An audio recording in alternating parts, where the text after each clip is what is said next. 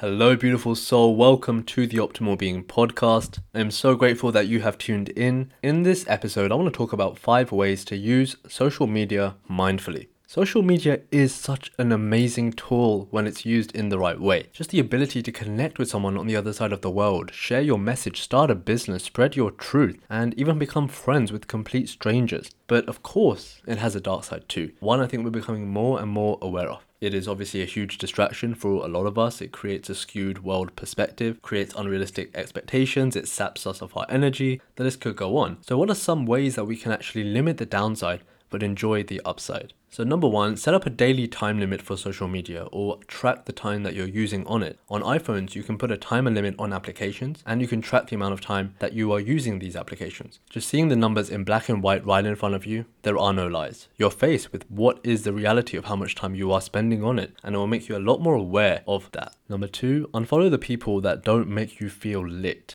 Think of Instagram or any platform for that matter as an extension of your close circle. You don't want anyone on it that isn't inspiring you to do better, to be better. So go through all the people that you follow and unfollow those people who are not a positive influence on your life. You deserve to be surrounded by the best, those who inspire you instead of making you feel less than. And you know by the feeling and the way that the post hits you, if it resonates or not, if it makes you feel empowered or disempowered. Number 3, reach out and connect with people that inspire you. Social media is a connection platform after all, and the purpose is to connect and be more social. So don't be afraid of doing that. You never know what will come from just saying hi. And just be real about it. I have been fortunate enough to make friends with people that I would never normally cross paths with just by saying hi. Number 4, authentically express yourself. It is your space too. You have a voice and some people do want to hear it. So let the world know what is going on in your life.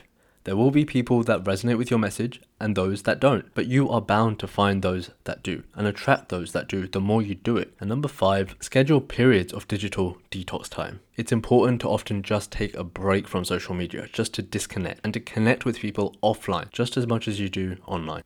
I appreciate each and every one of you. If you feel that this helped your life in any little way, please share it, please subscribe, please write a review. Really helps me reach more and more people, and that's what this is all about. If you're looking to transform your limiting beliefs and step into your power, just send me an email at theoptimalbeing.com to learn more.